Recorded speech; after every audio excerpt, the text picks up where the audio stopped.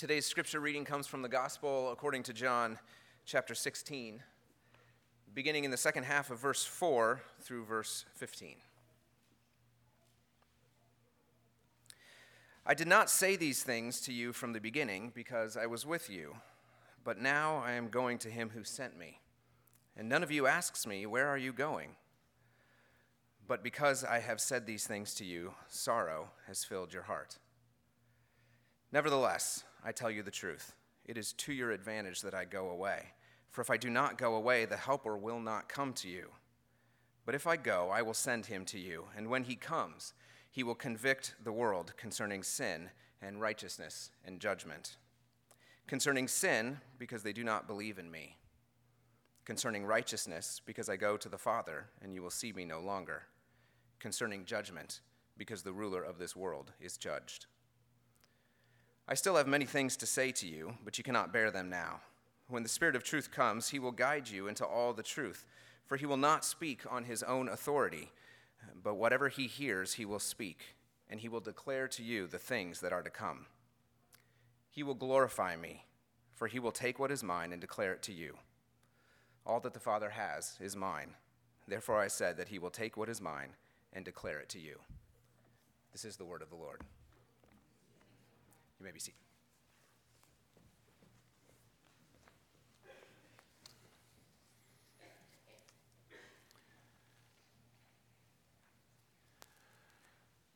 How do you tend to respond to criticism, to critical feedback?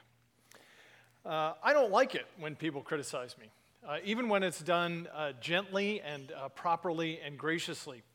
A few weeks ago, one of our members had posted requests on eBoard for a leftover metal child's swing set to cover up with some chicken wire so he could have a chicken run in his yard for some hens that he had. And that kind of started a few poultry-related jokes going. Somebody had talked about, I think, him coming out of his shell, and another person said that would be foul play. And I never want to miss an opportunity to get in a bad pun. So I jumped into the conversation with, a couple of really bad jokes myself, like, don't keep this humor all cooped up to yourself, and boy, this will be a real feather in your cap. And I know, terrible jokes, right? But I live by the adage, there ain't no bad joke like a dad joke. This is in my wheelhouse, right?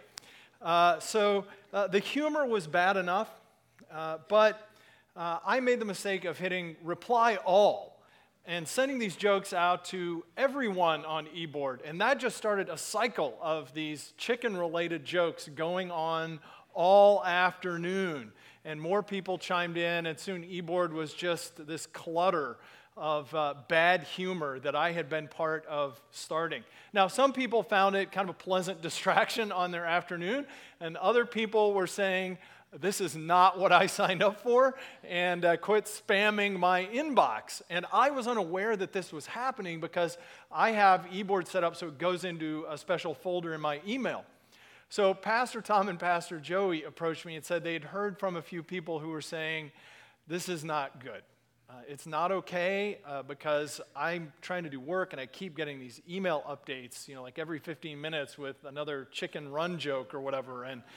And I was a little embarrassed, obviously, to think that I had been a part of encouraging that and encouraging people to think that eBoard is a platform for bad humor, which that's not what it's supposed to be about.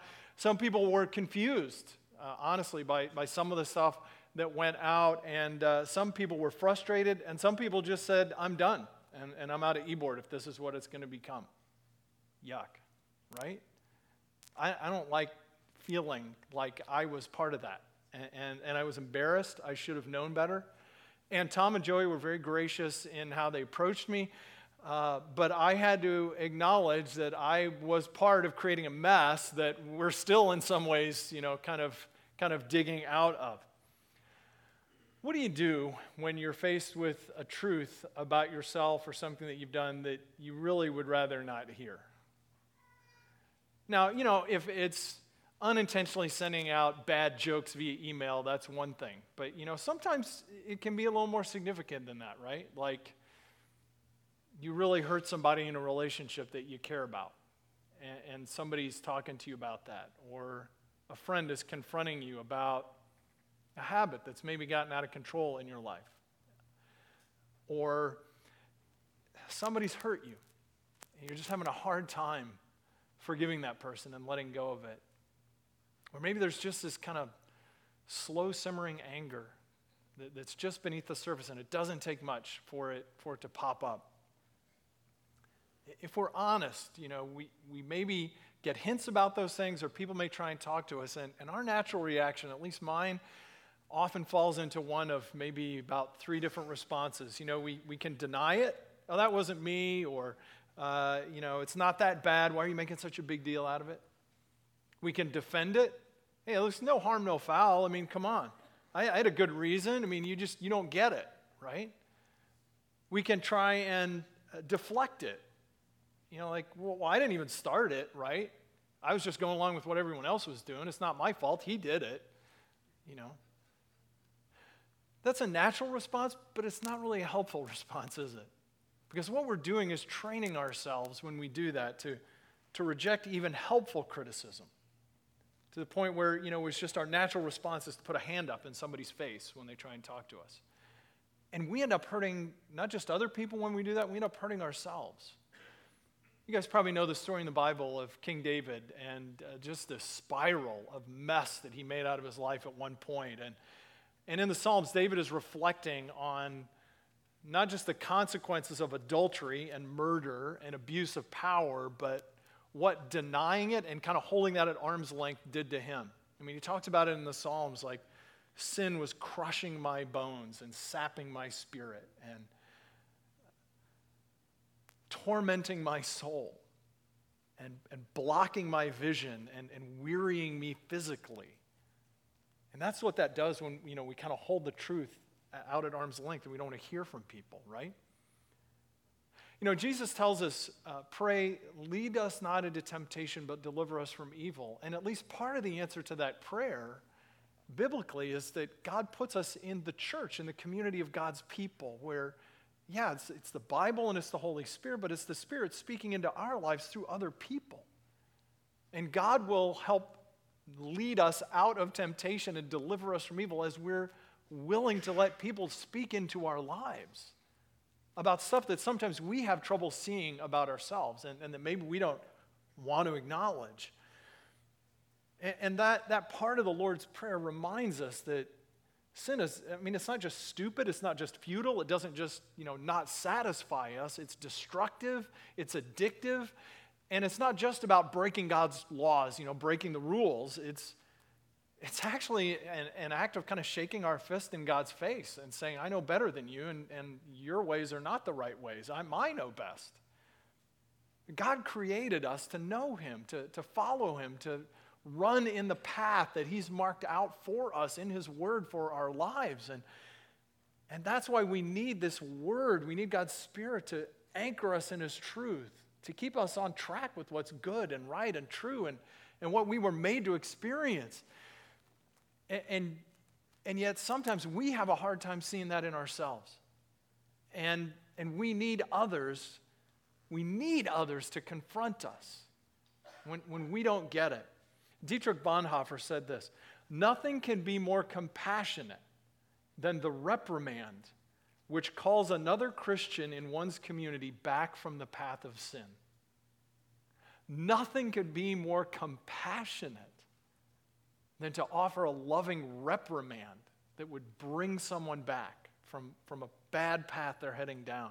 I don't like it when people criticize me, but I need it. And you need it. We all need it. We need to hear the truth. God wants us to know the truth and live in the truth and grow in the truth. And that's what Jesus is getting at in this passage. Do you see that in verse 15? Jesus says, all that the Father has is mine. All of God's insight, all of his wisdom, all of his direction, all of his goodness. And I take all of that and I entrust it to the Spirit, who's going to declare to you all truth, all things that are to come. He will guide you in all the truth that you need to hear. Not just the, pat you on the back kind of stuff that we love to hear, but the, hey, this is not good. This is not right, and you need to change course. And so this morning we're looking at how the Spirit guides us in truth. That's what Jesus promises the Spirit's going to come to do, and we're going to see what that looks like in our lives and how that works and as the Spirit leads us. And we want to start by focusing in this, really zeroing in on these couple of verses that start at the end of verse 7. If I go, Jesus says, it's good that I go away, because I only have one physical body that's limited in time and space. When I go, I'll send the Spirit, and He'll continue what I'm doing, but He'll be able to do even more. I will send the Spirit, and when the Spirit comes, He will convict the world concerning sin and righteousness and judgment. Now, notice here, Jesus is saying, He's not saying I'm sending the Spirit to the world. He's saying there's a mission for the Spirit to speak into the world that we live in, but I'm sending the Spirit to you, to my people. And through my people, the message is going to go out that the world needs to hear. And first, he says the Spirit will bring conviction for sin because they do not believe in me. In May of 1915, the British ocean liner, the Lusitania, was struck by a torpedo from a German submarine. It was a really bad hit. The ship started going down, and it was underwater in a matter of minutes. Very few people survived the sinking of that ship. One of the survivors was a book publisher by the name of Charles Loriot. And as he was looking around, the boat is sinking. He's trying to look for people that he can help and help get people into life vests. And he notices that all these people going by him are not wearing their vests properly. One guy has like one arm through an armhole and then his head through the other armhole. And a number of people have their life vests on upside down. And there were markers posted next to the life vests about how to wear them, but nobody had read them. And so Loriot is trying to stop people and say, you've got it on wrong, but they're so freaked out by the ship sinking that they're convinced he's trying to take the life jacket from them, and they're like fighting him and running away from him. And so Loriot survives. He's in one of the lifeboats, and he has the life vest on, and he says he looks out and he sees the sea dotted with bodies of people who are wearing their life vests upside down, and so they drown with the life vests on because their head is under the water. 1,200 of the 1,960 passengers on the Lusitania perished, many of them because of that very thing. And the issue was not who deserved to live and who deserved to die. The question was not who was a better person and who was worthy of being rescued. That's not what determined whether people lived or died. People died because they rejected the offer of rescue from the one person who had the truth that they needed to hear. There was one person who had the knowledge, the truth that they needed that could save them, and they refused to believe him. And so they perished. Jesus says the Holy Spirit will come and convict the world in regard to sin, not because they're disobeying God's laws, but because they refuse to believe in me, Jesus says. Do you find that interesting? It's fascinating. Jesus earlier in John's Gospel in chapter 3 says, whoever believes in God's Son is not condemned, but whoever does not believe is condemned already because he has not believed in the name of God's one and only Son. See, it's not our job to go out in the world and convict people of the bad things that they're doing and point out, you should stop sinning here and you should stop doing this and you should stop disobeying God in that area. It's not that those things don't matter. But I think Jesus is trying to point out to us, to help us understand, the problem is not fundamentally behavior, but belief. And behavior always flows out of belief. And the real problem is, I need Jesus. And if I believe in Jesus for who he says he is, that will affect how I live. But the real problem is not that we're not obeying this commandment, we're not living up to that law, we're disobeying God in that area. If we focus on belief, on behavior instead of belief, we're going to end up with, kind of a moralism that says, well, clean up your act and God will love you. If you measure up to a certain standard, then, you've done good enough and God will be pleased with you. That's the opposite of the gospel. That's the anti-gospel. The Spirit convicts the world regarding not sins, but sin, because there's one sin that matters. There's one sin that keeps us from knowing life. There's one sin that sends people to hell, and it is the sin of rejecting Jesus, because he is the only offer of rescue and salvation for the entire world. There is no other rescue. I can't rescue myself. None of us can. And the problem is, what do I do with Jesus? And the Holy Spirit comes to show us that we need a Savior and that God has graciously provided one. The Holy Spirit comes to say, don't you see? Haven't you been running long enough? Aren't you tired of being in charge and making a mess of your life? Are you ready to give it back to Jesus and follow him and find life? That's what the Holy Spirit comes to do graciously and wondrously. You may not have come to the point of following Jesus in your life, but if you are here today, God has drawn you here, and he's brought you here to hear this message. That Jesus is the way. He is the only rescue. He is the only hope. And God is not talking about cleaning up your right and getting right. He is saying, come receive the rescue that Jesus alone provides. Have you done that? Will you do that? Because that's the message that God has for you today. The Spirit of God shows us the issue is not behavior, but belief. And that's true of all of us, because my biggest problem, your biggest problem, is not disobeying God, but mistrusting him. The more I believe him, the more I will follow him. The more I love him, the more I will look like him. The more I trust him, the closer I will walk with him. Because behavior follows belief. And if I believe that Jesus is the Savior and that he loves me and wants good for me, the behavior will flow from that. And it's easy for us to get sidetracked, in conversations about politics and morality and policies and laws and all that. And it's not that those things don't matter, but listen, when we have an opportunity to talk to someone about something that is significant, I think God's word is saying we better be talking about Jesus and not about clean up your act or this piece of legislation or whether we should pass that law. Not that those things don't matter, but this is the issue, Jesus is saying, and this is what the Spirit comes to show us. There's only one rescue that God has provided, and he's graciously inviting us to step into it. And that leads into the second thing that the Spirit shows us, that he comes to convict the world concerning righteousness, Jesus says. Because I'm going to the Father, and you will see me no longer.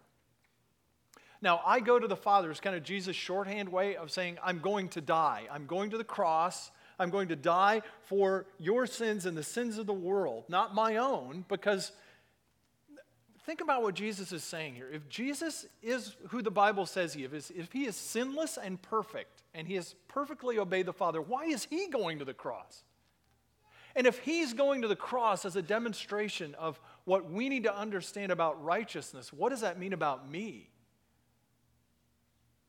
There's nothing righteous in me. If the sinless Son of God has to die for me, what do I have to boast about? See, that's the problem. I'd like to have something to boast about, right? Many of you were at Don Field's memorial service last week. And I love this statement from Don that was shared by a couple of his grandkids. Don said there's two attitudes that define our human experience. Me first, and I want to look good. And man, I want to look good. I don't know about you. I at least want to look better than other people, right? Well, look how smart I am. Look at all that I've accomplished. Look at what I've done. Look at what I've produced. Look at what I have. Look at where I went to school. Look at me. Look at how good I am, especially in comparison to other people. I'm not perfect, but I'm a pretty good guy. If Jesus, by his Spirit, comes to convict us of righteousness, it destroys that. Do you see? It blows it all out of the water. What do I have to boast about? If Jesus is the one who has to go to the cross to die for me, the one righteous person for unrighteous Jeff and all of us, that kills our boasting. And I know, maybe you're saying, well, I don't boast. Well, I know, we're smart enough to know we don't do that outwardly anyway, right? But, what's all the condemning and critiquing and criticizing others if it's not self-righteousness? Ugh, look how she's dressed. Oh my gosh, this guy is so slow. What a loser. Oh my gosh, I can't believe those people. What is that if it's not self-righteous boasting about how better I am than those people, right? We were up in Lebanon, I think a couple of weekends ago, looking at a used car and coming back on 865, where it merges into 465. 2 lanes go down into 1 lane, and I'm tootling along in the right lane. And I start to merge over because you have to, and I see this guy coming up in the left lane behind me, like way faster. And I'm like, well, obviously it's going down to 1 lane, and he's going to have to slow down because I'm merging over. He did not slow down. I had to slam on my brake and jerk the wheel back over into the shoulder. And I very kindly waved and said, God bless you, brother. No, that's not what I did. I laid on my horn and I yelled a few choice words at that guy. And if he didn't hear me, it's not because of a lack of volume. I can tell you that much. Was I right to get angry at him? I don't know. The Bible says the anger of man does not accomplish the righteousness of God. It was offensive what that guy did. It was rude. It was dangerous. And I really have a hard time when drivers endanger my wife because of their selfishness. But that's not the only thing that made me angry. See, I was angry because I knew in my heart I would not do that because I'm a good driver. I don't cut people off like that, right? Why can't that guy be as selfless a driver as I am? The jerk. See, I had a good driver righteousness. It made it easy for me to condemn that guy because he didn't perform up to my standard of Pharisaical driving, right? I wanted to be that guy's Holy Spirit. And I tried to be for a minute. It didn't work very well. But see, it's the actual Holy Spirit from God who's the one who convicts us of righteousness. Jesus had to die for my driving sins too, because, yeah, maybe I didn't drive like that guy that day, but I do not have a perfect record of loving my neighbor when I'm out driving around. I've cut people off. I've refused to let people merge. I've leaned on the horn. I've driven selfishly and aggressively at times. And see, the more that I see Jesus' righteousness, the less impressed I'm going to be with my own. And how miserable and weak the righteousness that I think I can build up for myself that lets me look down on that other guy. When the Holy Spirit helps us see that it's about Jesus' record of righteousness, man, that is convicting. It's humbling and it's freeing. It's such good news to be freed from that because the pressure's off. I don't have to be a driving Pharisee anymore. I don't have to be a grammar Nazi. I don't have to be the fashion police, right? But because it's not up to me. The Spirit of God is the one who convicts people of sin. It's not up to me to enforce political correctness or reject political correctness and, draw some identity about what I do with that, right? It frees me to keep from looking down on the weird kid who eats by himself in the cafeteria because we're all weird, just in different ways, right? It helps me Stop judging people based on where they live or how they educate their kids or how they spend their money or how they vote or how they exercise their Christian freedom. That's what the Spirit helping us to grow in the truth of Jesus' righteousness does in our hearts and in our lives. Because if I am in Christ, I am righteous. I already am. If I have been placed in Christ by faith, His righteousness, His perfect record is already credited to me. What am I going to add to that? By what I have done. And that's what the Spirit comes to convict us, to convince us, to show us. It's done. There's nothing more for me to earn. There's no record for me to keep or accomplish or build up. The Holy Spirit comes to graciously, lovingly say, it's not about batting 1,000. It's not about getting it right. It's not about looking good and having it all together. It's about what Jesus has done for us. And what He has done is take care of my sins, past, present, and future. Past, present, and future. God knew, even before He brought me to a saving knowledge of Jesus, that I was going to be a self-righteous jerk on the highway because of that guy that cut me off. And He still saved me, and He still loves me. And I'm still declared righteous in Christ in spite of it. But now when I start to see the righteousness of Jesus instead of my own, that makes me want to look more like Him. And it empowers and encourages me and shows me what I need to look like in the power of the Spirit, not in the power of my flesh. And something that I can build up and feel good about. That is so freeing and life-giving, and God wants us to know and live in that truth. And then what that does is the Holy Spirit comes to convict the world concerning judgment, because the ruler of this world is judged. Dale Rooks is a school crossing guard in Florida. And he had tried everything he knew to get people to quit speeding through the school zone. He tried flags and lights and warnings and stopping people and talking to people, and nothing worked. And then he had an idea. He went home one day. He got a hairdryer out of the bathroom, wrapped it in black electrical tape, and started standing in his cross guard and pointing it at people as they're driving. And he said it was amazing. It looked just enough like a radar gun that people were suddenly slamming on their brakes and driving 25 like they were supposed to be in the school zone. Why did that work?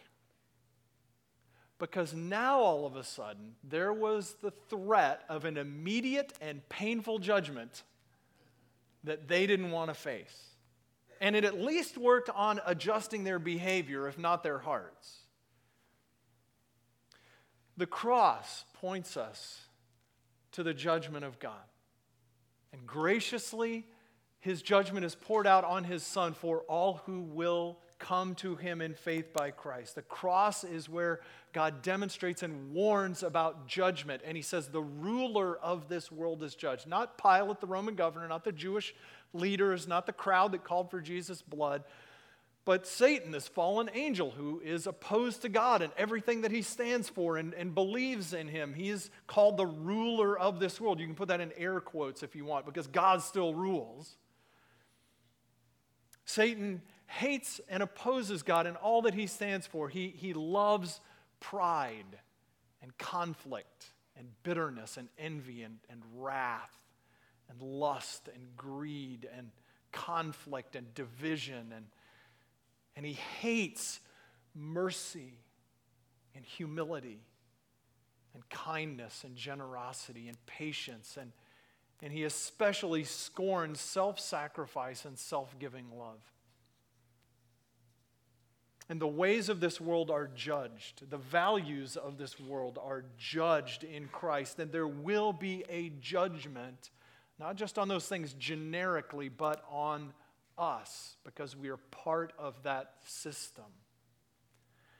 G.K. Chesterton, the British journalist and writer and Christian apologist, wrote this: "Men do not differ much about what things they call evils.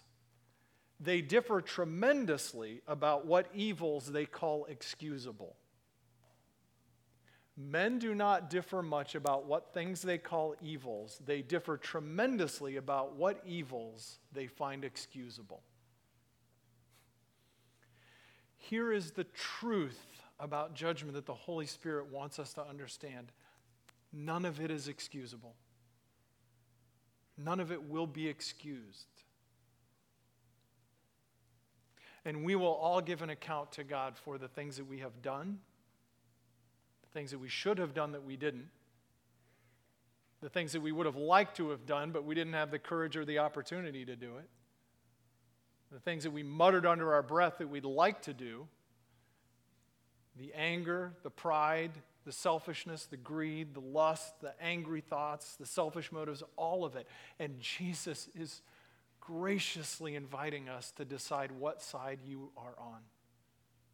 You will either love and follow and treasure this world and the ruler of this world and the values of this world, and you will stand before God defenseless in the day of judgment. Or you will come to Christ and you will love and treasure and follow Jesus, knowing that all of that judgment has already been placed on him at the cross. And you will have nothing to fear for God's righteous judgment because you have humbly and worshipfully come to Jesus to take his righteousness, recognizing that he took the punishment that you and we all deserve. You have to decide. There is no middle ground. You will either give an account to God for your life, or you will take the account that Jesus provides for you for his righteousness and having already paid the judgment. And for those who are in Christ, there is a glorious future. We are called co-heirs with Christ of every spiritual blessing that God has. We will live with joy and life and beauty and wholeness and everything that God intended us to be. And that day will come when Jesus returns and breaks the power of the ruler of this world once and for all. And in the meantime, Satan has no power over those who are in Christ. We are not helpless victims. The ruler of this world looks impressive, but he is nothing compared to Jesus, whom he has no claim. We are not helpless victims. We are conquerors. We are overcomers. We are victors in the middle of the strife if we are in Christ. And that also reminds me, man, the Spirit helps me see how much I still love to judge, right? I can be really good at spotting what's wrong with other people and passing judgment, but Jesus is the only one qualified to judge. Leave room for God's judgment. The Spirit frees us as we grow in God's truth of needing to judge and condemn and measure other people, because I know I'm a debtor to grace. Pastor John Ortberg tells this great story about early in his marriage, he and his wife sold their Volkswagen Beetle to buy their nice piece of real adult furniture. He said it was a pink sofa, but for what they spent for it, it was called mauve. So the man at the sofa store tells us all about, how to take care of it and how to protect it. And Ortberg says, we had very small children in those days. Does anyone want to guess what the very first commandment in our household became when we brought the mauve sofa home? Do not sit on the mauve sofa.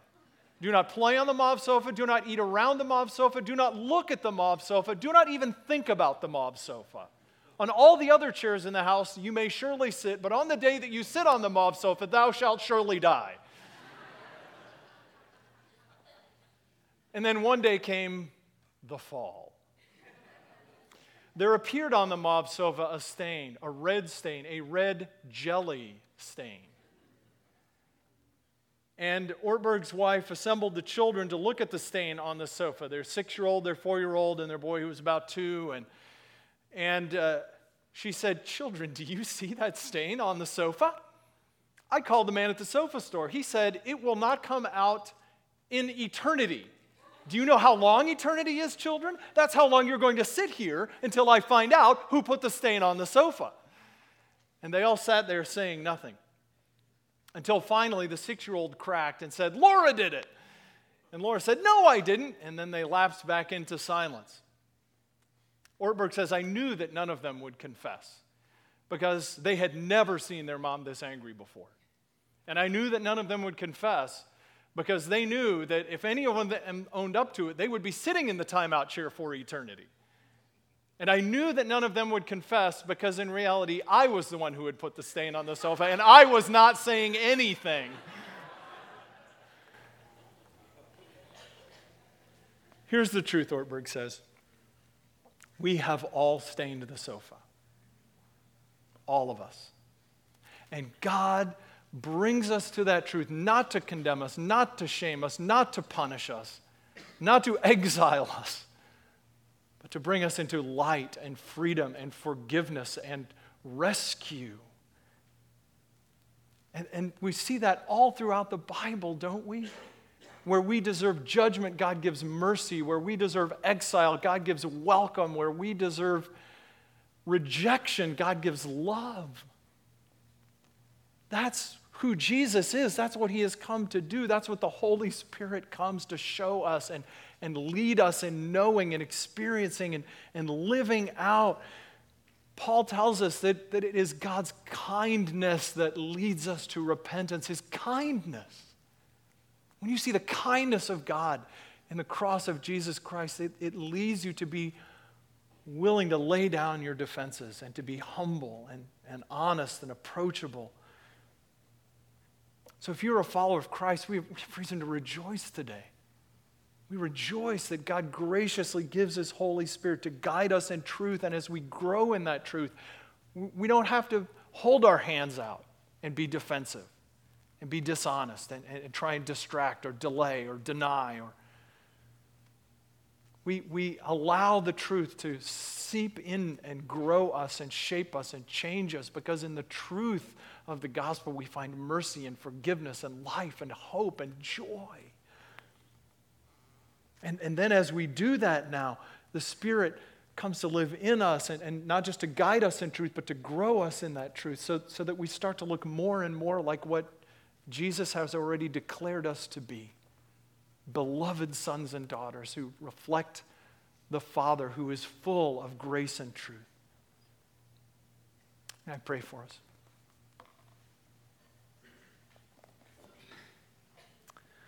Father, thank you that Jesus makes it safe for us to come to you and to hear the truth that we often don't want to hear.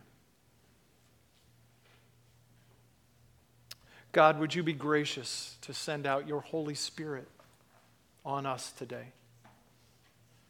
Whether we already know you, whether there are people here who have never come to the point of trusting you and receiving your rescue in your life and following you in faith. God, would you pour out your Spirit on all of us, that the Spirit would come and guide us in all truth, the truth that we need to hear. Lord, I have no idea what truth 200 plus people need to hear today, but you know, and your Spirit can and will speak to each one of us. God, help us to be receptive and sensitive, that we would listen and stop putting up defenses. God, humble us. Help us to put our shields down, God, to be people of truth, people of life. Jesus, as we come now to this table that you invite us to gather around, where we celebrate the Lord's Supper, we thank you. We thank you that we gather not just to remember what happened centuries ago, but we gather to meet with you again, to be reminded and strengthened and nourished. Would you do that, Jesus? Would you meet with us here? Bless us as we gather with you, Jesus. Pray in your name. Amen.